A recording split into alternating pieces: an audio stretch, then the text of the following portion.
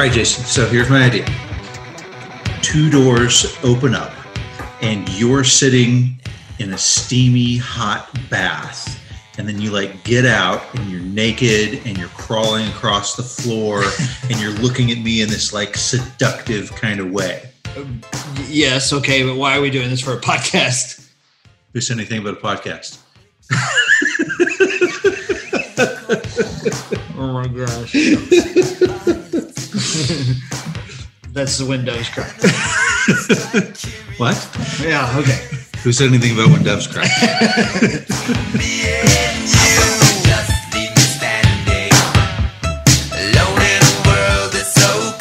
Hello, everybody, and welcome to the Surely You Can't Be Serious podcast with your co-hosts, James D. Graves and Jason Collivan. All right, everybody, welcome back to the Surely You Can't Be Serious podcast. We are here for the Prince Sign of the Times portion of our 2-part episode, Sign of the Times versus Joshua Tree by U2. I am pumped about this comparison. This is going to be major because these albums in 1987 are considered to be the best of these iconic artists. Absolutely, yeah. It's really interesting because I am a Prince fan, but I was not a Sign of the Times fan. But Sign of the Times, even though it wasn't as successful as Purple Rain, it's considered his best piece by most reviewers, right? I know, right? And I'm with you. For me, before we dove into this, Purple Rain was my go-to, one of the best albums of the 1980s. Yep. Absolutely top of the heap for me. I knew the hits on this one, but for us to take a deep dive in this has been a lot of fun. I'm anxious to hear what you think. We've got a lot of songs to cover. I hope you'll stick around and join us on this journey. We're going to talk about each song. We'll talk a little bit about the history of Prince and his discography and what was happening right before Sign of the Times came out. Yeah, and this is an iconic moment for me and you because this is the first time we've been recording in the same room since we did our Coming to America versus Trading Places episode. Uh-huh. This is a huge deal. I mean, COVID hit and all of a sudden Zoom was the way that we handled things. I know, right? But because of my mess ups in various areas, we're here in the same room recording together, and I'm glad to be back together. Good to see you. Much better way to do things. Okay, so are we ready to jump into Sign of the Times? Let's do it, man. Okay, so we typically start with the history of the artist in this portion, but Prince was a very shy, kind of reserved, was not out there giving his story to a bunch of people. And so there's not a whole lot out there about him as a young man. Right. He was the son of a singer and a musician. Jazz, both of them, right? Mm-hmm. Both gifted musicians, known really as a child prodigy. His mom and dad were in a trio, a jazz trio called the Prince Nelson Trio. Okay. Because he was named after his dad. But he didn't really... Junior. He didn't really like the name Prince, and so everybody who went to school with him growing up called him Skipper because he liked the name Skipper. And I'm like, you had the choice between Prince and Skipper.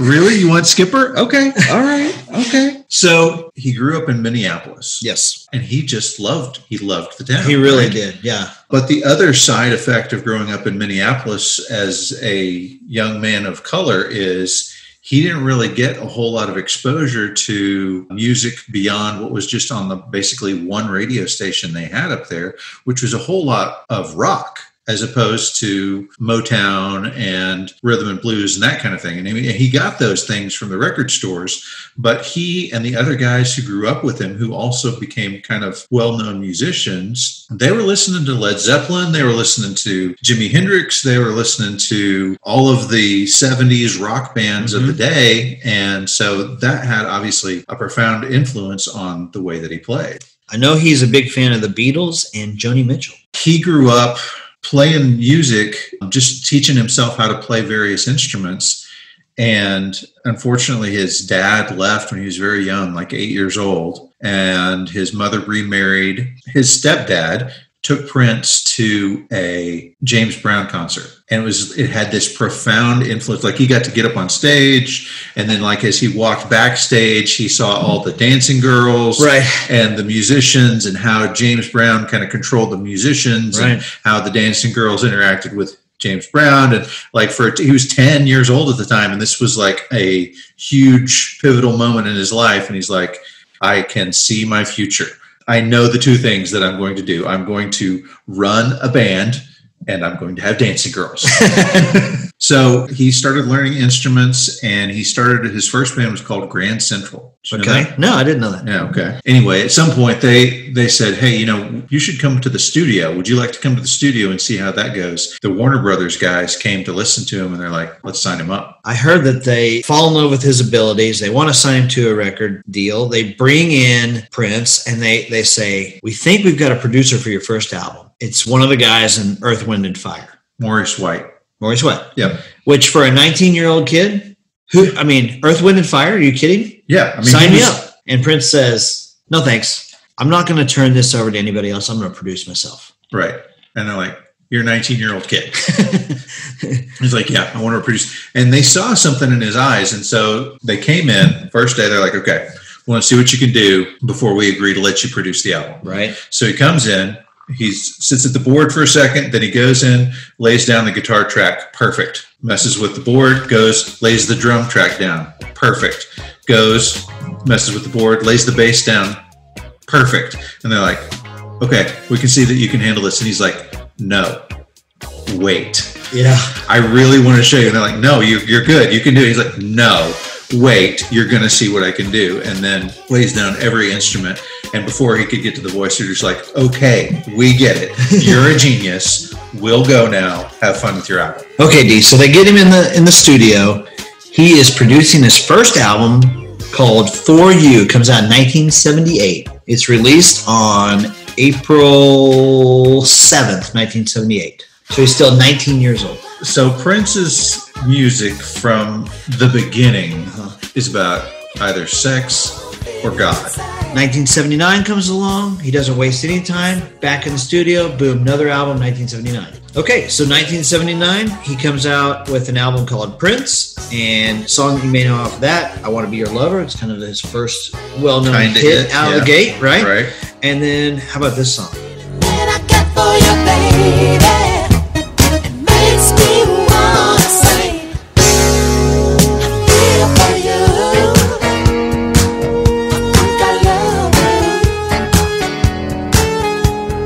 So he did that back then, and then Chaka Khan did that in 1985. Right. It's like a number one hit in 1985. So after his second album, he's got his stage act down a little bit better, and he goes to perform, and then he gets an invitation in 1979 to go on to American Bandstand with Dick Clark for the first time.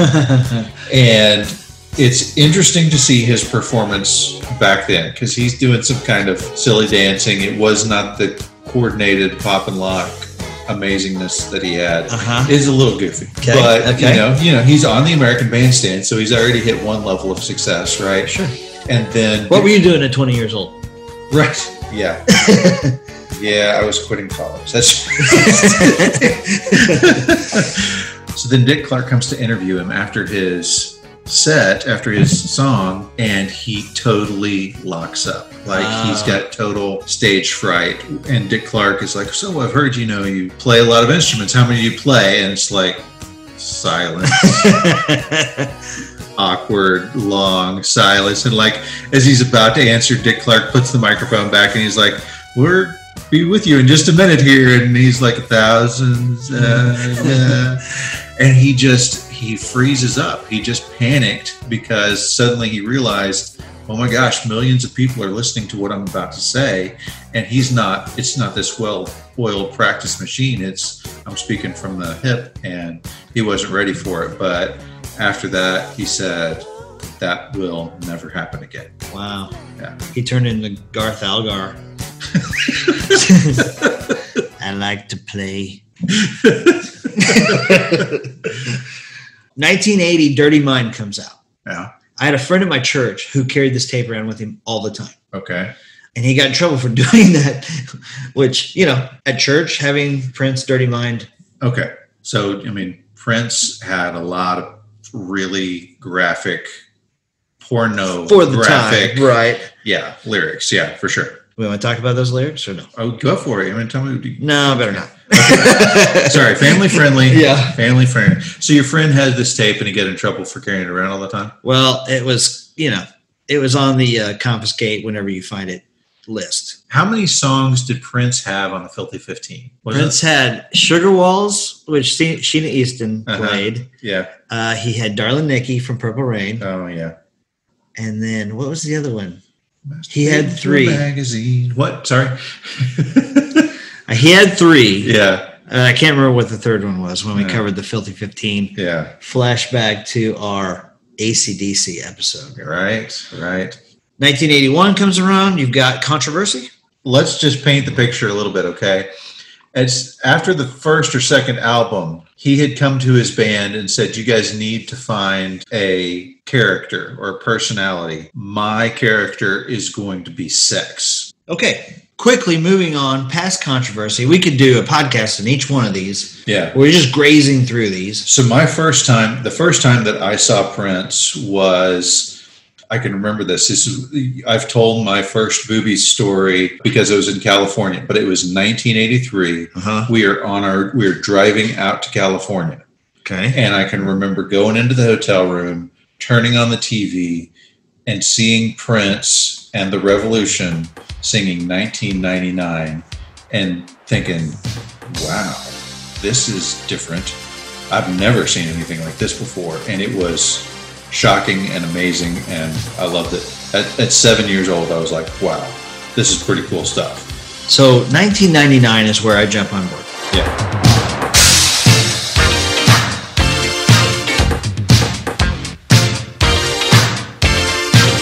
"1999" is such a great pop song, but the subject matter made it the song of the millennium.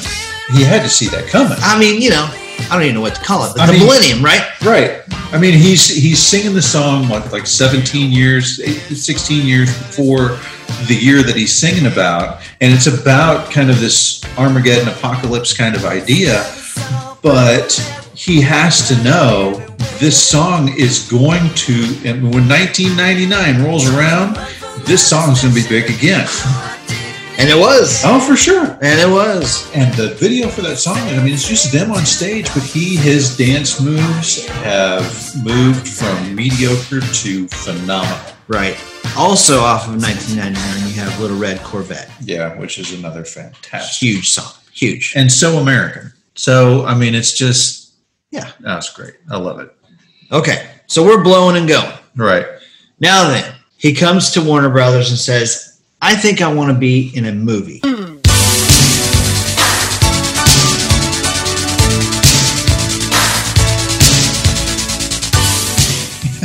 Right? I want to write and star in a movie, and I also want to write the soundtrack. Right. And they're like, well, we like 1999 and all, but are you sure you're ready for the movies? Right. No, trust me, I've got this great story. It's kind of semi-autobiographical, and let's do it. So, that movie is Purple Rain. Now, there's 2 things to talk about. Okay. There's the movie, yep, and there's the album. Right. And we're not here to talk about either one of those today. Right. But we can't avoid it either. Oh, 100%. Yeah. No, it is. Wait. Before we talk about it, go ahead. You really need to purify yourself in the waters of Lake Minnetonka. Okay. Purple Rain might be the best album in the 1980s. I mean, it's arguably it's in the story. I mean, it's in the lineup for sure. Yes. There's no question about that. I mean, Prince was not a megastar at this time. This movie is the thing that made him a megastar. But somehow, by the time this movie comes out, by the time this movie is released, and they had the album come out first. That was brilliant on their part, obviously. Right. But by the time this movie comes out, it was an event. I mean, you had superstars showing up for the premiere of Purple Rain. But you have the song When Doves Cry come out that summer.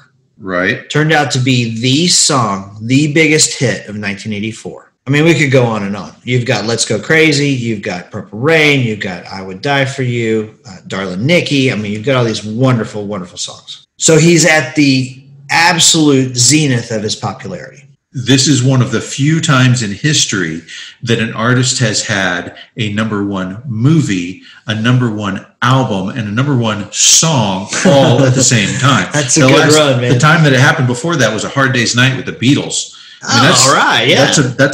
That's a pretty incredible accomplishment. What an amazing summer. Right. Okay, so coming off of this explosion in popularity and personal achievement, you roll into 1985, and you've got an album that comes out, and it's called Around the World in a Day. Right. More psychedelic. He's completely changed the way he's doing things. Purple Rain was a significantly different sound than what had come before, except maybe 1999. 1999, 1984, there was a change in the way that he had done stuff. His albums from the 70s were much more funky. There was a bit more of a disco feel, which made sense, right? Sure. But he really dove into the rock scene with 1999 and Purple Rain, and that brought a whole new audience to his shows. Then when he moves from Purple Rain into Around the World in a Day, it's another different sound. It is. It's definitely got a Beatles influence. You bring in the sitar. You've got some Indian type of feels to it. You do have two big hits off that album. You have Raspberry Beret and a song called Pop Life. So that album comes out and it's a disappointment. Raspberry Beret, big hit, but after that, not a lot of sales, and certainly nothing compared to Purple Rain. Right. Okay, so that's 85. 1986 comes around and he says, I'm going to do another movie, and this time I'm going to direct. Okay, now then, for this podcast, I rented and watched Under the Cherry Moon. You made a significant sacrifice, and I honor you in that sacrifice. Here's the thing. Let me just talk about this for just a second. Okay. It was an hour and 40 minutes of beating. Okay. But here's what you got. You got Prince in his prime. You've got the bad guy from Beverly Hills Cop, Rambo, and Octopussy. We talked about him. Oh, right. Stephen Burkhardt. Stephen Burkhardt. There we go. You've got Kristen Scott Thomas in her opening movie. She looks gorgeous. Okay? Right. And then at different points in the movie, whenever he sings and performs, he's spectacular. So, Under the Cherry Moon bombs. Critics kill it. It cherry bombs. And nobody went to see it. So the album that goes along with Under the Cherry Moon is called Parade. Yeah. There's a song on there that I personally love. It's called Mountains. One of my favorite Prince songs.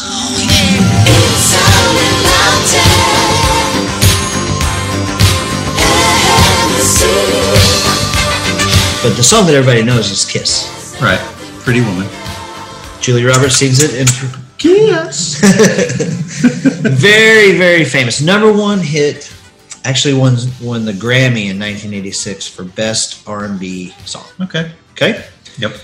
But still, Under the Cherry Moon bombs. Parade as an album, not well received. Right. And it's not like he's not doing good stuff then. It's just he's not doing good stuff for himself. So he's got we'll call it three disappointing events that may make people wonder if Purple Rain is just kind of a shooting star. Right. Now, keep in mind, I just want to point out, 1979, 80, 81, 82, 84, 85, 86, he puts out an album almost every year. Yeah. And just very, very prolific artist. Right. So you get to 1987, and you say to yourself, well, maybe he's out of music. No. False. That is not true. That's not the problem. He has 3 albums that he wants to put out in 1987 all at once. Right. So Jimmy Jam was a part of The Time, which was one of Prince's side projects. And Jimmy Jam said, just speaking to his work ethic, he said he would come and rehearse The Time for 4 hours or something, just making sure that they were flawless. Then he would go rehearse with the Revolution himself, and then he'd go to the recording studio by himself and just write these amazing songs. And he'd show up the next morning to work with the Time again, and he's like, oh, hey, listen to this. And they're like, when did you make this? He's like, oh, last night. He's like, yeah. Do you sleep, man? Yeah. You're nonstop workaholic. So he just, like I said, Minneapolis, you didn't have stuff to go do because it's cold. So he holed up and made amazing music. A lot of it. Extremely prolific. A lot of it, yes. Yeah. So there's 3 things we got to talk about as we enter 1987. This, to me, was fascinating. There's an album called The Dream Factory that he had been working on, okay? Mm-hmm. Yep. And The Dream Factory was a project that he had worked on with the Revolution. Yep. And it was just as you went, you collected these odds and ends songs, and then he would collect enough of them to have them on an album. This is the album that he had a lot more of Lisa and Wendy being a part of the writing of the music that was going to be in this album. Right. At the same time, he's collecting songs for the Dream Factory. He's also collecting songs for an album called Camille. And we talked briefly about this in our George Michael episode. Mm-hmm. Camille is an album. Once again, he makes so many songs. He sings so much that he had grown tired of hearing his voice naturally. Right. And so he would speed it up. You'll notice on You Got the Look and If I Were Your Girlfriend. So there you have this Camille album. And then you have this triple album called Crystal Ball. Right. He was dating and ultimately engaged to Susanna Melvoin, who was the twin sister of Wendy Melvoin, who was his guitarist, right? Yeah, yeah. Wendy Melvoin came on whenever Dez left the band because Dez had gotten very religious and wasn't really cool with all of the sex stuff that was going on with Prince at the time. Right. And so she's his guitarist. He ends up dating her sister. They become close. They're living together. They're engaged to be married. And so she's a part of building Paisley Park, which is this compound that he has where he's not only going to have his own recording studio, he's going to have his own clothes making manufacturer. I mean, he's doing it where he has everything in one spot. And so she's in there like a new wife, like decorating the place and doing this stuff. And she ends up painting this mural of this crystal ball on the wall. And that is what the inspiration for the album Crystal Ball is. Okay. That's cool. That's cool. So he has Dream Factory, which he ultimately says, nah. And Camille, which had a cover image and a catalog number. It wasn't like this is just a doink around project. No. This was a pressed album. Records. Yeah. There were some pressed records of Camille. Then he came up with this triple album called Crystal Ball. Yep. And he takes it into the record executives. And he says, hey, guys, here you go. This is my epic masterpiece, Crystal Ball. And they listened to it, and they were uncomfortable with the length, and they weren't blown away. Right. And Prince had free reign on what he was doing. Like, he was given complete creative freedom in all albums up until this point. And keep in mind, this is after the failures of Around the World in a Day and Parade. Right. And so the executives are like, we can't have a triple album. We'll have to charge $40 for it. Right. Sales will be in the tank, and we can't do this. And they don't know how to tell him because they've given him all this freedom. So they're like, okay, we just need to carefully break it to him. We don't want him to know what we're going to say. We just carefully break it to him. All right. Right. And so they call, and he won't answer their phone call. And then he has somebody call them back. And so they're waiting on the phone. And as soon as he picks up the phone, he says, so I hear you don't like my album. Right. Right. And the guy tries to backtrack, and he's like, well, that's not really the case. And I believe him. Yeah. It's not that he didn't like the album. It's just too long. Too much. And so he said, we got to cut it back. The record executive said to himself, we'll appease him. We'll make it a double. Right. Not a triple, a double. Right. He doesn't know what Prince's reaction is at this point other than he's mad. He's mad. And so in preparation, they're like, okay, I guess maybe we should pick the best 2 albums worth of songs and we'll bring it to him. And they do that, and he calls, and Susan Rogers, his engineer, answers the phone, and they're like, hey, we need to talk to Prince. And she says, well, you can't talk to him right now. He's been up all night editing the album down because you guys didn't want all of these songs. So he had already started. He's obviously mad, but he's just like, oh, just going to do it. Just going to beat him to the punch. cut a third of my baby in half, cut it off. So he takes Crystal Ball, wills it down. Yep. And that becomes Sign of the Times. Yeah. The other thing of importance is while this stuff is going on, there's a problem with the Revolution. Yeah, we really need to back up and talk about that. He had been working on Dream Factory with Wendy and Lisa, and there were definitely songs that were coming about there. But then the band started to have some concerns about how much money they're getting paid. I mean, they are a huge driving force behind what he's doing. And yes, he's the one with the work ethic. And yes, he's the one that's brought him to this point. And he's the obvious genius and artist. But they're like, hey, there's a lot more money coming in, but we're still making the same amount of money that we were back in 1981. Right. And so we, like to talk to you about and that made him furious. Yeah, it did. And so they are on their parade tour. Mm-hmm. They're getting some bad vibes from him initially. And then for their last show, he destroys his cloud guitar on stage. And they're looking at each other. And, this is not like The Who, breaking their instruments. They can tell he is pissed. Yeah. And they turn to each other and they're like, we're fired. We're fired. And they were right. Yep. They were fired. They still don't really understand what went wrong, but asking for more money did not sit well. Right. And it just caused tension, and he just wanted to change. Yeah. And they got the boot. When he talked to them, he was like, I need to go places that you guys can't follow me on. And I'm like, well, what are you talking about? And he's like, well, crotchless panties and nippleless bras. And I'm like, what?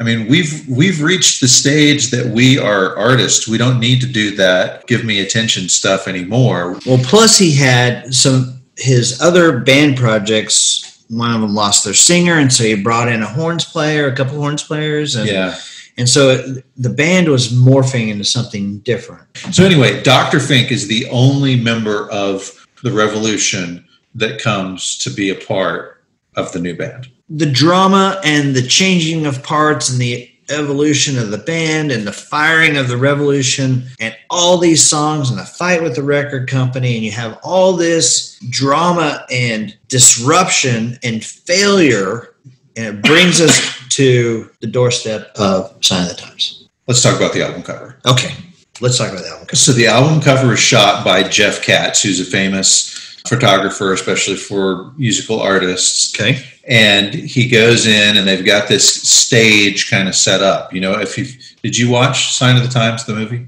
I did. You are a trooper. Yes. I'm honored to be sitting in the same room with you, watching these movies that I watched. I didn't get through the first song on Sign of the Times. I'm like, okay, I got other things to be doing right now. So anyway, they've got this kind of weird stage set up, and they've done a bunch of shooting with Jeff Katz of all these photos. And Prince they're wrapping it up and they're leaving. And Prince says to Jeff, he's like, wait, take one more picture. And Jeff Katz is like, you're not going to be in focus in right there. And Prince says, yeah, I know. He says, okay.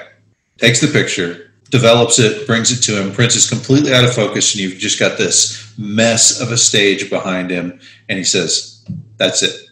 That's the album cover. Okay, before we dive into the album, I just got one more thing to say. What you got? So this album, as we said, is significantly different. And it has a whole lot more jazz elementation to it than the other albums that he has, which is interesting because, as we discussed before, both his mom and his biological dad were jazz musicians, right? Right. Miles Davis ended up on stage with Prince on the Sign of the Times tour, right? Yeah. And so he's excited that he's got his parents in the audience, but the other aspect of Prince's personality is that he is this incredibly competitive guy, right? We know the Michael Jackson history. Like, he's up there playing. When Michael Jackson comes to see his show, he'll go and play the bass in his face. When Michael Jackson would come to his house, he would beat the pants off of him in ping pong and basketball. It was just, he's such a competitive guy, and he has to prove that he's the best. And so knowing that Miles Davis is about to come on stage with him, he's thinking, I'm gonna mess with him. I'm going to totally screw him up, right? I'm going to change. I'm going to give the band the cue that they're supposed to change. I'm going to change in the middle and see if he's really still got it. Because, he's Miles Davis, been doing this for years and years, right? Right. And so they're up on stage. He's excited because his parents are excited, but he's ready to establish that he's the man. And Miles Davis is just, we'll see. Right. And so middle of the song, all of a sudden he gives the band the cue to change what they're doing. And the band is so in awe of Miles Davis and just staring at him that they completely miss Prince's cue. And it doesn't work at all. Prince is like, what? He's just frustrated and angry on stage because his trick didn't work. And all the band is just, enamored of Miles Davis. And so it's a failed attempt to establish that he is the rock king. That's funny. Yeah. Our buddy Pat Canagala would be very proud of you in your jazz story. Our friends at the 30-something movie podcast, when you get done with this, go check them out. They're good friends over there. Yeah. Check out the Misery episode. It is amazing and disturbing and wonderful all at the same time. Are we ready? I think we're ready to actually jump into the album at this time. Let's do it. Okay. All right. So the first song on the album is Sign of the Times. Oh, yeah. Sign of the Times. This song was released February 18th, 1987. This is the first single. It was originally on Dream Factory. It reached number 3 in the U.S. Hot 100, but it was number 1 on the R&Bs. So Prince is at Sunset Sound in L.A. And while he's there with his fiancée, Susanna Melvoin, there's an earthquake. That earthquake didn't sit well with him. Yeah. And so he felt like the world is in peril right now. This earthquake really set him off. And so he went out and got a copy of the newspaper. And on the July 13th, 1986 copy of the LA Times, the headlines were AIDS epidemic out of control. Star Wars leads all defense costs. Yeah. New AIDS findings to alert the world at risk. And then he got a copy of the Star Tribune for the Minneapolis. Yeah. Murder trial by a gang called the Disciples. And so he took all of these things plus the Challenger explosion. Right. Do you remember what you were doing? I was in my class. I was in my math class. Yeah. And we watched it live in school. Yeah. The kids were watching it live. I had gone to do something and I saw it through the window in another class happen. Yeah. So he had all these events and kind of swirl of problems in the world, and he just got to work on it on a Sunday. And by Wednesday, he had completed the song, lyrics, music, everything. When a rocket ship explodes, and everybody still wants to fly. So do you know what the name of the song is based on? No. So he was a Seventh-day Adventist, and they have a magazine that's called Sign of the Times. Yes. And so he said he recorded this on a Sunday. Susan Rogers said that would be his most contemplated, like he recorded most of his songs on Sunday because it was his most contemplative time. And obviously, the lyrics in this song are much more poignant than most of his work up until this point, right?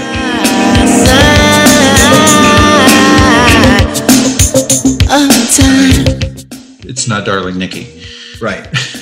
It's not Let's Go Crazy. It's talking about the tragedies that are going on in the world right now, and some amazing tragedies too. And the video, it completely focuses on the lyrics. Yeah. There's no Prince in the Just video. Words. There's no band in the video. It's all words scrolling by, so that you have to focus on the words. Yes. Sammy Hagar would have been proud. That's right. So on the single, you have a giant black heart being held up by Cat Glover, who was his dancer. Right. Okay. So Cat Glover, just since we're bringing her up for the first time, Cat Glover got her fame from Star Search, from a dancing routine that she did with somebody named Patrick. It was called Cat and Pat. Everybody would talk about how much Prince looked like Cat Glover, and at some point she did a few of the album covers, but one of them she really looks like him, and she gets a call from Prince's dad who says, "It was this cover." Yes, he says, "Please tell me that's you on the cover of this album. She's like, yeah, that's me. He's like, oh, thank goodness. I thought my son had completely lost his mind. The heart is covering her face. Yeah. And so it would be possible for Prince to be dressed in drag behind his hiding the space behind this heart. So this song, it really dives deep into issues of the day. You have AIDS, you have gangs, you have drugs, you have the Challenger explosion. What do you think of this song? You like it? So it's interesting musically. Like this is, I love this song. It's a great song, but very stripped down. It is. I mean, this is very When Doves Cry. He was using one of the Fairlight synthesizers, which was not unusual for the time. We talked about that with Def Leppard. Def Leppard, that was a big Mutt Lange thing, was the Fairlight synthesizer. But what was unique about what he was doing was he was using the stock sounds. Musical artists are going to go adjust the delay and the ambience and the reverb and get the sound that they exactly want. And he was just like, nope, just going to use the stock sounds that come out of the synthesizer. So that makes it another layer of the uniqueness. And then he does something in this song, and then it kind of, you see more of it in the other songs. And that is he's throwing off the melody and the rhythm a little bit. Like when he says, my cousin tried reefer for the first time. Now he's smoking horse. It's June. Right. The rhythm is off. Like you expect the rhyme to hit when he says horse, but then it's like delayed and he hits it's June, which is not what other people were doing at the time. They weren't throwing the rhythm of the melody off like that. He's not rapping. No. He is sort of talk singing. Yeah. It is interesting. It is stripped down. Huge hit, spring of 87. Let's talk about the B-side on this one real quick, okay? Sure. So the B-side is a song called La La La He He He. I gotta say, I'm sorry, I like this song better than probably 90% of Sign of the Times. Like this song should have been on the album. This song is fantastic. It's ridiculous in the dog barking kind of rhythm that they have going on, but it's a fantastic song. I can't believe it didn't make it on the album.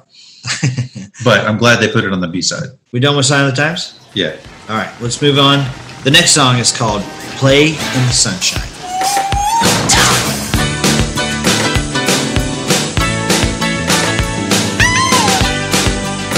Okay, so this song is not stripped down. This is that full, what you expect from Prince kind of song. I like it a lot. Oh, man. It's fun. It's joyful. It's playful. This song reminds me of 1999, which is sort of this idea of tonight we're going to have fun. It doesn't matter what's going on in our lives. Tonight is for fun. Right. The piano in this sounds like a toy piano. You know what I'm talking about? Those little... Right. So, and I love at the beginning, he has that squeal. He says, oh, doggies. Yeah, it's a good song. I like it.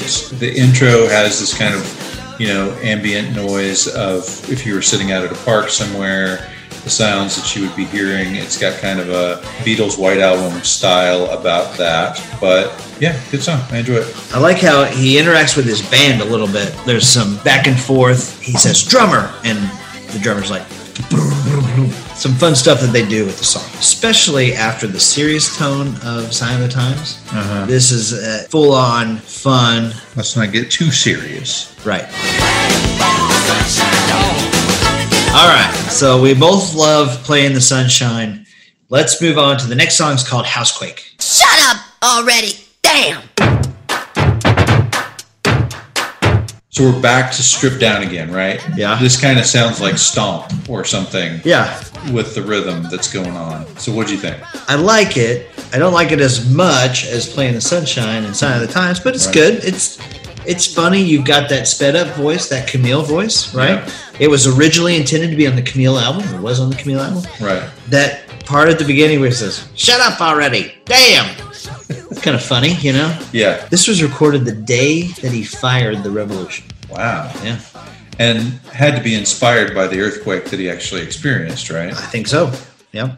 Yeah, so the music on this one, it's simple and not complex. I mean, it's just weird to me because we know that Prince is this incredible musician, but he's doing something with basically like 3 instruments. It's not right. It's not out there to wow you. This was considered to be the first single released off of Sign of the Times. Why? He liked it. He wanted it out there. Okay. But in my opinion, not in the top half of this album. No. But I like it. This song was born out of a jam session with the Bangles. Suzanne Hoffs, Majors. Yep. Her movies. Terrible. All right. Does anybody know about the Quake? Shut up already. Damn. Okay. You done with that one? Mm-hmm. All right. Let's get to a song called The Ballad of Dorothy Parker. Okay. So this one, the drum machine is obvious. Yes. That drum machine is unmistakable. It is the Linn LM1 drum machine that has that totally 80s. This is what we're listening to in the 80s. Did you like this song? No. Wow. Okay, so this is one, this is a huge, like, everybody loves this song, and you don't like it. No, I don't. I don't like it either. I don't get it.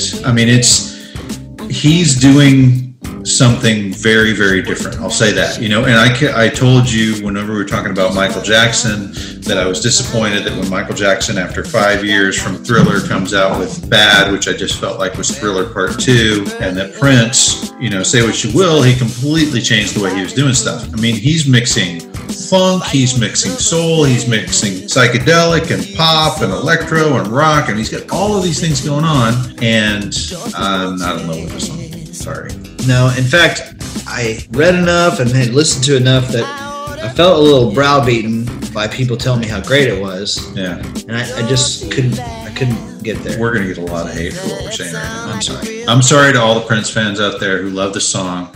We've got to be honest about how we feel. This is just not my taste. It's not me either. Yeah. But I got a couple interesting things on this. Okay, go ahead. All right. Yeah. So, despite the fact that neither one of us enjoy this song, Dorothy Parker is a mid-20th century writer known for her wit. That's who Dorothy Parker is. Prince just chose a name that he thought sounded cool. This was the first song recorded at Paisley Park, okay? Mm-hmm. So he and Susan Rogers are working in the studio. He's anxious to get going. This is a time in his life when he couldn't go one day without recording some type of music. And the sound system had set up at his new house, and he was wanting to test it out and see how it went. And he asked the guy, is it ready? And the guy says, yeah, it sounds good. It's ready to go. And he's like, all right, great. And so he and Susan Rogers go through this 24-hour marathon session where they're going to record and refine the Ballad of Dorothy Parker. Right. But the whole time she's listening, she's like, sounds crap. Right. Sounds the terrible. The recording board is a huge influence on how the thing sounds. And they've got this brand new recording board in this right. brand new studio. And she's like, this sounds like we're underwater. Yep. And she's like, I can hear it. I know he can hear it. He's going to kill me. And think about working on it for 24 hours straight. But she did not have the freedom or didn't feel like she could say, hey, hold on a second. We got to call this off and do this tomorrow. No. She said you do not interrupt Prince. That's right. If he's on a roll, you let him roll. Yep. And so that's why the sound is a little bit garbled on this song. I think she corrected most of it, but... Mm-hmm. Well, it gives it a unique sound, which obviously that's what he's going for on this album. By the way, you were talking about Dorothy Parker being this famous writer, right? Yeah. You know he had no idea who she was when he wrote the song. Like this, Eric Leeds is one of the guys from the family that he brought in to play the saxophone on a lot of these songs on this album. And so he hears it and he's like, wow, I had no idea that he knew who Dorothy Parker was. I'm super excited. And then he tells him, and Prince is like, who? I just like the name. I don't know who that is. Lyrically, I don't know. Have you looked at the lyrics of this song? He talks about taking a bath with his pants on. Sure, why not? Because he's dating somebody else. Yeah. Sure, Dorothy, I'll take a bath with you. I'm just going to leave my pants on. One of his musicians talking about this song said, I've listened to this song now for 30 years, and I still can't tell what genre of music that is. Yeah. It's not our taste. Not our taste. All right. We're not smart enough for this song. It's over our head. Congratulations to everyone else who is. I guess. Yeah. Okay. This is a spot where you flip the record over to the side 2 of record 1 on Sign of the Times. Yes. And it starts off with a song called It.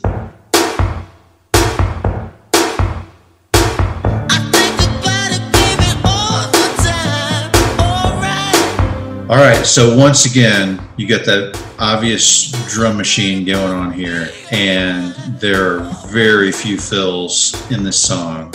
And then once again, you've got that obvious Fairlight standard sound on the keyboards, and that's almost all you've got. I mean, obviously him singing too, but that's it for the song, and it's really repetitive. I like this one.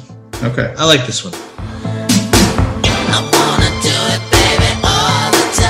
It creates a mood, and the repetition creates a mood. What do you love about it? Well, it's got a nice beat to it. He's really leaning into his vocals here, and I know he likes it. And you know how I know he likes it? This song was on 2 versions of Dream Factory, on Crystal Ball, and made the final cut for Sign of the Times. Curiously, he likes to play with his lyrics a little bit. Yeah. So in the lyrics to this song, it is capitalized. Okay, yeah. So IT, every time it's mentioned, I want to do it all night long. What is it that he wants to do? I don't know. All right? Yep. Okay, moving on. The next song, Starfish and Coffee. So I'm glad we have the bell at the beginning of this to let us know that other song is over.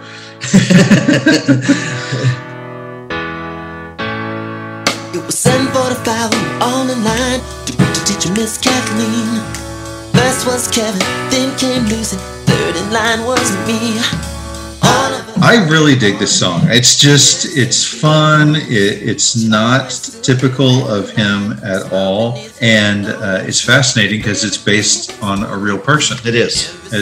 It tells the story of Cynthia Rose, who was actually a schoolmate of Susanna Melvoin, and what'd you have for breakfast this morning, Cynthia? And she would say, starfish and pee-pee.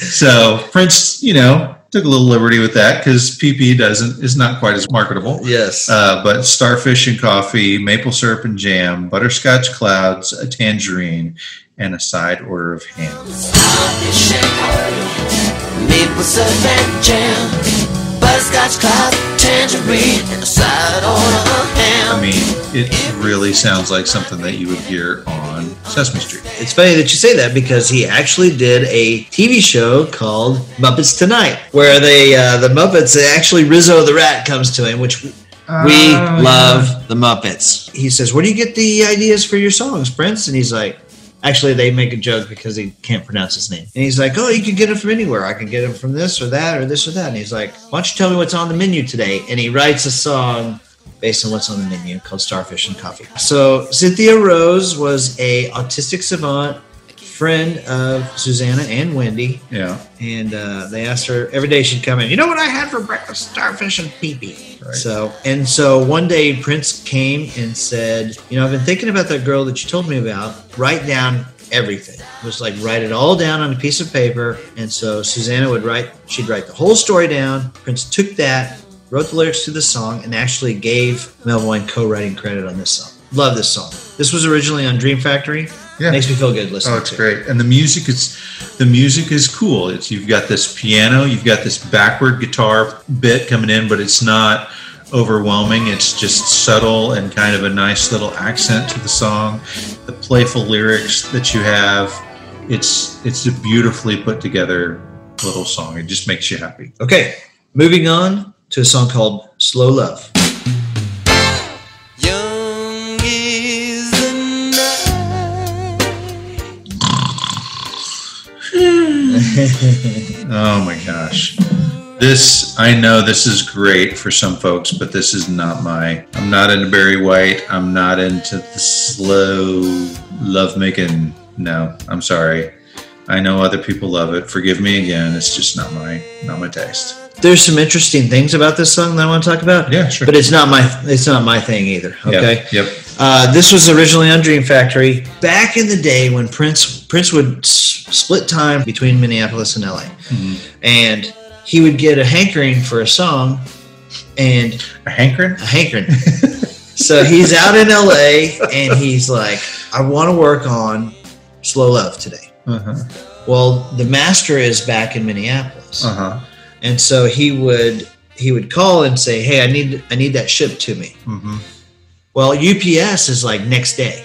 Well, that's not that is not fast enough for him. Right. So he would have somebody drive it over to the airport. They'd put it on an airplane, like the next flight, so it would be there in an hour. Right. And sometimes he'd have barbecue from Minneapolis. When he got a hankering. When he got a hankering for barbecue. When he got a hankering for barbecue, he'd have that sent too. That's great. So he had this master tape manually airshipped to him, like in the next hour, so he could work on it. Wendy and Lisa worked on this song with him. Again, this is before they were fired. But he co-wrote this song with a woman named Carol R. Davis. Apparently, she was a friend of Prince's, but she is a actress and singer. Rumor was that she was dating Prince at the time, but swears that they were just friends. All right, moving on. That brings us to a song called Hot Thing. Hot Thing. This song has that drum machine and that kind of repetitive melody behind it. I like it better though. I like this song. It kind of gives us a taste of what's coming up on Bad Dance. It's got a very Bad Dance feel to me. You think so? Oh yeah, for sure. See, I would go the opposite. I would say this song belongs on Dirty Mind or Controversy. But hey, if that's what it feels like to you. Right. This is a stripper song. Hot thing. Hot thing, stripper song. Sure. This song reached number 14 on the Hot R&B chart. Not a Hot 100, but the R&B chart. Yeah. So it's a good one. I don't love it, but it's fun. So the next song is called Forever in My Life. So this one, I have to think that he wrote for Susanna Melvoin, right? Right. They were engaged. Right. He was supposed to, they were already living like they were married. He has made this decision to settle down with just one woman. And so I think that he wrote it for her. But what I love is that after he says, it makes me want to settle down, baby, it's true, I think I do. I don't know if this has to be a firm decision or not. But that's the way I'm leaning. I think it's funny when he played this for Susanna the first time. Yeah. He's like, I want to play this song for you. It's called Forever in My Life. Yeah. She's like, who's it about? He's like, we're engaged. That doesn't mean anything. Yeah. You know? I know you. By the way, just because we didn't mention this before, when he fired her sister, she didn't stay engaged to him after that. It's a little hard. Yeah. Thanksgiving would be tough. Right. All right. Take that record off. Put it back in the sleeve. Pull out record 2. Before we jump in. Yeah. Unlike many other albums that are double albums, this album was not a 2-pocket album. The records, the vinyl, were in their own individual sleeves inside of the one pocket. The sleeves, though, had these cool photographs of Prince, and I think Awesome. Cat Glover was on the other one too. But So it's 2 records. 2 records in one sleeve. In one sleeve. Okay. No, 2 records in one pocket, 2 sleeves. 2 sleeves, Just, one pocket. That's confusing, but yes. I got you. All right. Okay. All right. This is where I get excited. Okay.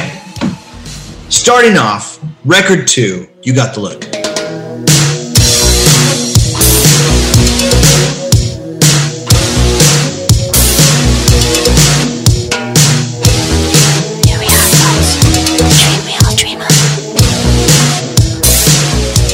I love the way that it starts off in this kind of dreamy sound and then bam, hits you in the face with the drums. That is very cool.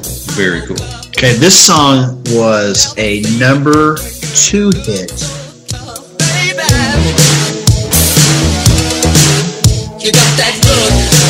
Peaking at number 2 the week of October 17th, 1987, behind Lost in Emotion by Lisa Cole James. This is a duet with Sheena Easton. Right.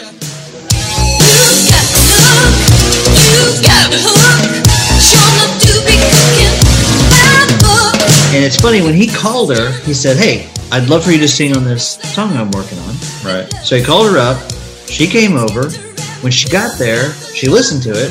She's like, well, this song's basically done. So she didn't know it was going to be a duet, so she just kind of sang the whole thing.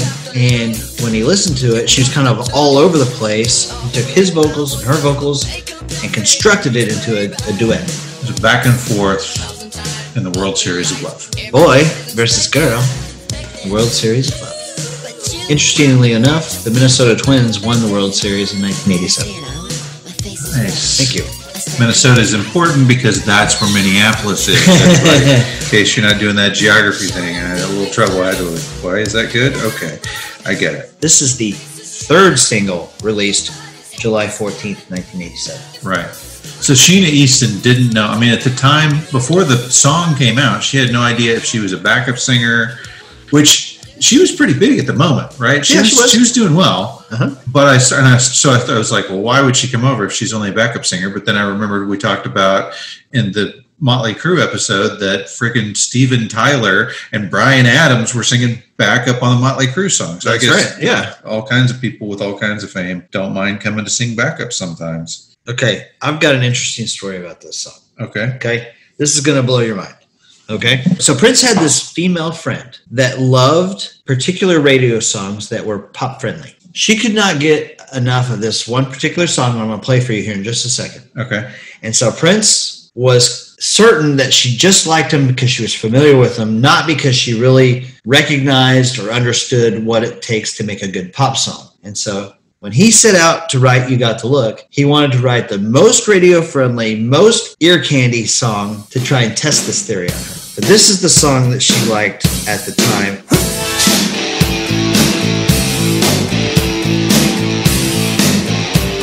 So she loved the song Addicted to Love by Robert Palmer. Right. And she could not help herself, but she would dance every time that song came on. Uh-huh. And he's like, you don't know what a good pop song is. Boy versus girl in the World Series of Love. And so You Got the Look is based on Addicted to Love. Can we talk about the video? Heck yeah. So dreamy beginning makes sense because he's fallen asleep sitting in front of his makeup mirror, right? Mm-hmm. And he dreams the video basically. Right. And when the video starts, you've got Sheena Easton in this outfit that looks like what Prince would be wearing, right? She's got the pointy shoulder pads. She's got the ruffled collar. And she's got her hair styled to the side just like he did. Yeah, that's so right. It's this you're kind of confused about what's going on. And he's wearing a freaking fur coat. Right. Singing like Camille. It's this very confusing, lust-filled song. But I think they shot the video over 2 days. And so there's this weird, if you go back and watch the video, I don't know if you noticed this, but there's this weird part where they're singing back and forth. If you're looking at him, like, and it's a 2-shot and you're looking at her back, she's in that Prince outfit with the shoulder pads. But then when it shoots to her, she's in like a bra top. I mean, and you've got a ponytail. And a ponytail, and you've got the cleavage, and you're like, oh, hello. Yeah, I did notice that. This was shot over 2 days in Paris during the Sign of the Times tour. This won MTV Best Male Video.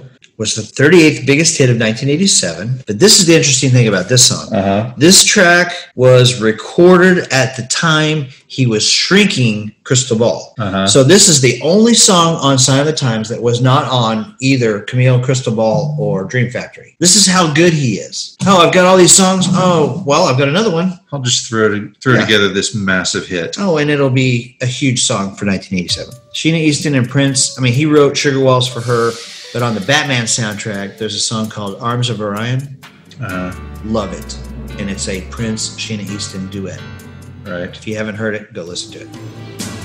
Yonder line, that's where I wanna be. Since you've been gone, I've been searching for a lover in the sea of tranquility. Drowning without you. So this song, in the video, you have Sheena Easton, obviously. Mm-hmm. You've got Sheila E. doing her kind of acrobatic percussive thing. She looking good. Yep. She had, and by the way, she was one of those people that Prince wrote big hit songs for. Like her biggest hit was a song that he wrote. Glamorous Life. Yeah. Right. And you've got Cat Glover as well doing her cat scat amazing dances. A couple of things on this. In the lyrics of this song, he talks about coloring it peach and black. Color you peach and black. Color me taking them back, baby.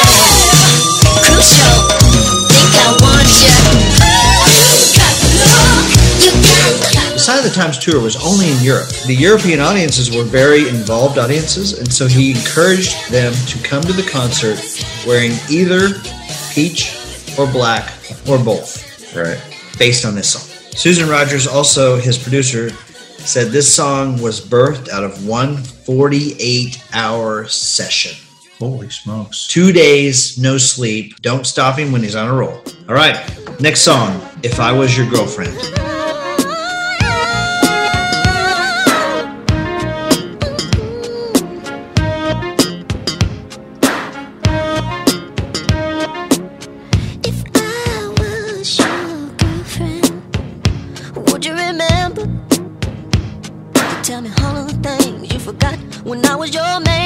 This was the second single released May 6th, 1987, originally on the Camille album.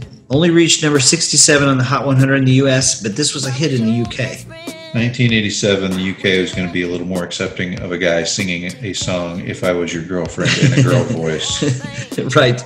This is interesting because he puts himself in the shoes of like Wendy and Lisa, like being a lover and a friend of, you know, like, if I was your lover and if I was your friend, would you come to me if someone broke your heart, even if it was me? Which is an interesting thing. You know, that's not something that other folks, I guess, tend to think about. This song, if you've ever seen the movie Striptease with Demi Moore and Burt Reynolds,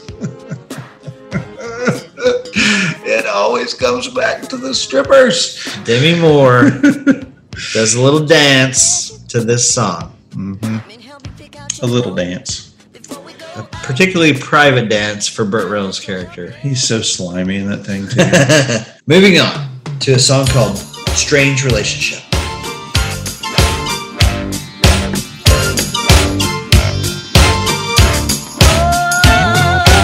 This song I love. Hey, this song was originally on Dream Factory, then it went on Camille. He is using his Camille voice here. There's a lot of speculation about who this strange relationship is about. I can't stand to see you happy. Yeah, I hate to see you sad. Yep. Babe, all you and I, what's this strange relationship? Ship. Okay. So the original thought is that this was about Susanna Melvoin. Okay. Or maybe about Wendy or Lisa. Uh-huh. But the truth is, this song was created in 1983. Okay. This song is about vanity. Baby, I just can't stand to see you happy. More than that, I hate to see you sad. Oh, Vanity 6. Vanity. Yeah, so Vanity was the lead singer of Vanity 6, and we discussed her in our Motley Crue episode as well, because when she broke up with Prince, she started dating Nikki Sixx, the bass player and foundation of Motley Crue. Yep. It's a good bit in that episode about Prince sending her roses and Nikki Sixx seeing them. You should go check it out. He gave this song to Wendy and Lisa in 1983 and told them to finish it. Once they were fired and they heard the version that was on the album, they were jealous and angry because he had taken all of their stuff out of it and morphed it into something different. I see. This song, I love. It's one of my favorite songs in the whole album. It's still got the drum machine in there, which is not my favorite. I mean, it's not that I don't like a drum machine in songs from time to time, but I kind of wish, especially on this song, that he would have had an actual drum set going. It feels like a Revolution song to me. Mm-hmm. I think it's interesting that it was about vanity. When she heard the song, she was not happy.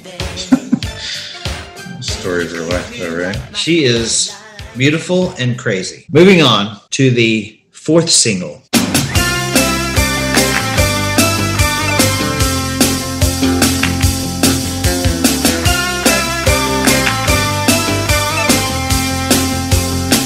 A song called I Can Never Take the Place of Your Man. So now this song, you have the real drum set, right? I mean, this is old school Prince to me. This is straight off of, you know what this is? This is like Manic Monday. That's what this. I mean, this song has a real similar vibe. To Manic Monday. I can see that. Yeah, this is very much mid '80s Prince as opposed to late '80s Prince. This is my favorite song on the album. Yeah, it's a big hit in early '88. This was on Dream Factory and then on Crystal Ball. But this song was written and recorded in 1979. Be qualified for one night stand, but I could never take the place of your man.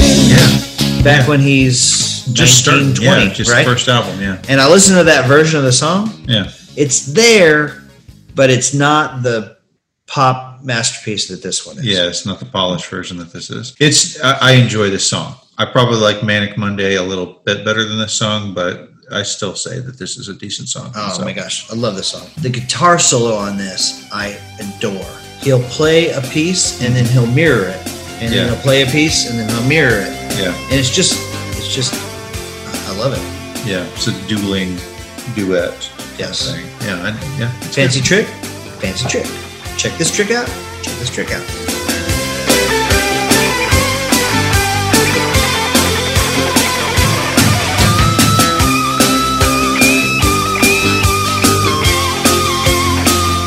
Jordan Knight has a cover of this song.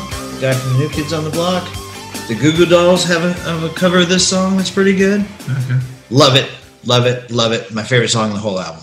All right. Take the needle off, flip it over, side 4. Right. And we start off with a song called The Cross. Okay.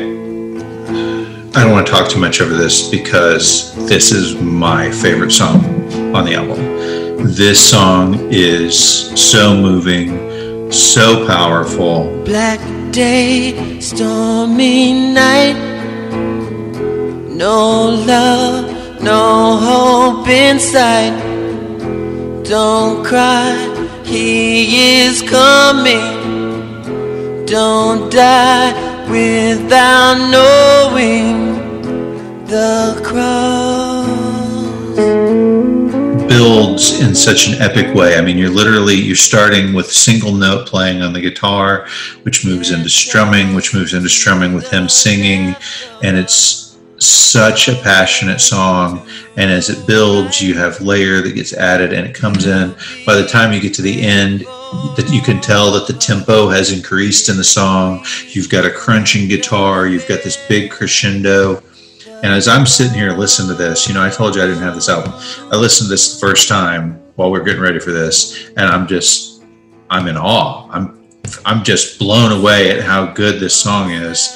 And I'm sitting there thinking to myself, this is like Seven, seeing the future. Right. And I'm thinking to myself, this is so good. This is so much like that song that I love, because Seven's one of my favorite songs as well. And then he ends the song, and it's got that harmony, that very specialized harmony that he starts off Seven with. And so it's just, I would love to hear have this song end and how it transitioned into Seven. I have to think that he had to do that when they did their live show. He had to have done a version of The Cross followed by Seven, because it just fits too perfectly. Okay. I like it a little bit. This is a great song. I saw a music writer talk about this song and said that if churches would play songs like this, they would have more people in the pews. Black day, stormy night. No love, no hope in sight. Don't cry, for he's coming. Don't die without knowing the cross. Susanna Melvoin would talk about how this was a Sunday song. All right. So he was very contemplative on Sundays. Yep. And she said when she heard this one for the first time, she's like, well, he's feeling guilty about something. Right. Yeah, that was his deal. He would feel guilty about the sex songs, and then he'd go write a God song. Also, in regards to this song, depending on when you hear him play, he either sings it as the cross or the Christ. Oh, wow. Kind of interesting. Yeah, that's impressive. This was originally on Dream Factory. We both love this song. Absolutely. Yeah. All right. Moving on to a song called It's Gonna Be a Beautiful Night.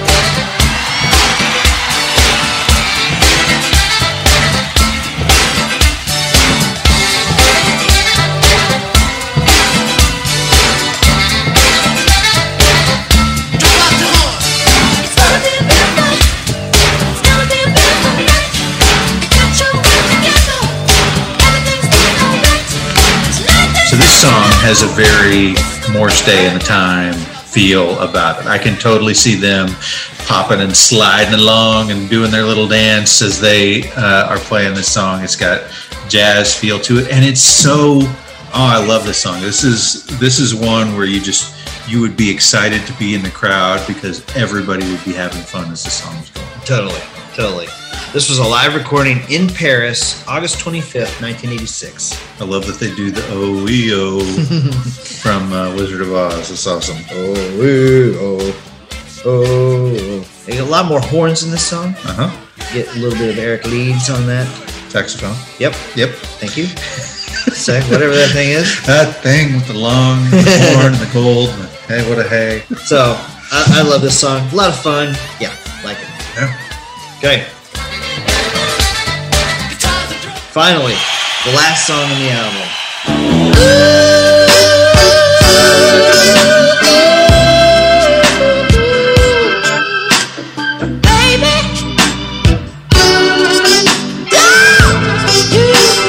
A song called Door. What do you think? I know you're going to think I hate this song, but I actually kind of like it a little bit. I dig it a little bit more. I can't tell you what is different about the Slow Love song because they both have that same kind of feel, but this one's just a little bit more catchy to me. I don't know what to say. It's got some soul to it. It's got some passion to it. It's very soulful for sure, but I like it a lot. I do. Okay. This song, in 2009, Essence Magazine listed this as one of their 25 best slow jams of all time. In 2010, users of AOL Radio voted Adore the number 2 best Prince song. What? Number 2. Well, okay, that's going a bit far, okay. I would say. Yeah. Who said that? Users of AOL Radio. So what, like 3 guys? I don't know who these guys were.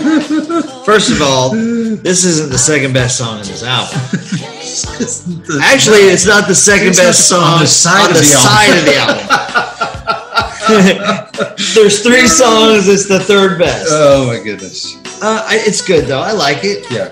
And it's soulful. It's not really my thing, but it's good, man. I like it. All right. So that's the end of the album. That's the end of the album. They released the album, and so we talked about how the way things were supposed to go was album tour, right? Yes. And so he toured this album afterwards. Yes. He never toured it in the U.S. Never came to the U.S. It was strictly Europe. And he did some specialized show, like he did some shows in Denmark. He felt like the American audience didn't appreciate where he was going with his music, and he was probably right. Right. Whereas the European audience did. So it was all his tour was in Europe. How are you the tour manager on this thing? And Prince comes to you and says, hey, you know how we were going to go tour all those states in the United States? Erase that and put all the stuff we've already done back in again because we're going to do Europe some more. And that's right. I just want to do Europe. Yeah. And then after that tour, in 1988, he releases Lovesexy, moving right on to the next thing. Yep. 1988, Lovesexy. Yep. And then, of course, in 89, we get the Batman soundtrack. Right. So my neighbor, Gautier, he was in France at this time, right? Uh-huh. He saw the show. He got to see the Sign of the Times show. Sweet. And he loves Prince, loves this album. We sat, it was one of my listen throughs on this, is we sat and listened to this song. And then, of course, we sat and listened to Joshua Tree after that, and he was like, oh my gosh, this is so hard. I don't know how to decide which of these is better. But I just wanted to say what a typical set list, just so you can kind of paint the picture in your head. Typical set list for the Sign of the Times tour. They would start the show with Sign of the Times, which is completely appropriate. Yep. Great beginning song. Yep. Then they would play in the Sunshine. Yes. Little Red Corvette. Housequake, Girls and Boys, Then they play Slow Love, Bring It Down, Slow Love. Yep. Then they do I Could Never Take the Place of Your Man. Then they would do Hot Thing, Now's the Time, which just as a drum solo, which is a Charlie Parker song. Okay. They would do You Got the Look. Then they do If I Was Your Girlfriend, Let's Go Crazy, When Doves Cry, and they would, in the middle of that song, play the La La La He He He thing that we played before, Purple Rain, and 1999. It's a pretty good concert, man. Man, I would have loved. I mean, if only I was in Europe at the time. That would have been amazing. Their encore number 1, Forever in My Life, Kiss, The Cross. Dude, I'd be losing my mind at that show. And encore 2, It's Gonna Be a Beautiful Night. What a great way to finish out a fantastic set. What a great show that would have been to see. Well, that brings us to the end of Sign of the Times. If you're still with us, that means that you loved what we have to say. And I would like to ask you, will you please go to our Patreon page, patreon.com/Shirley Podcast, all one word, and you can become an executive producer of one of our shows. You can also receive high quality Bluetooth waterproof headphones. And if you keep going up tiers, you can receive, I'm drinking out of it right now. There it is, right there. I'm drinking out of my custom engraved stainless steel cup. And finally, if you do top tier, you get to pick a show that we do. I mean, that's pretty good. Yeah. Heck yeah. Yeah. But we really do. We appreciate the support that you guys have given us all year long. We're excited to be finishing strong, excited for what next season holds. And we can't wait to bring you guys part 2 of this comparison.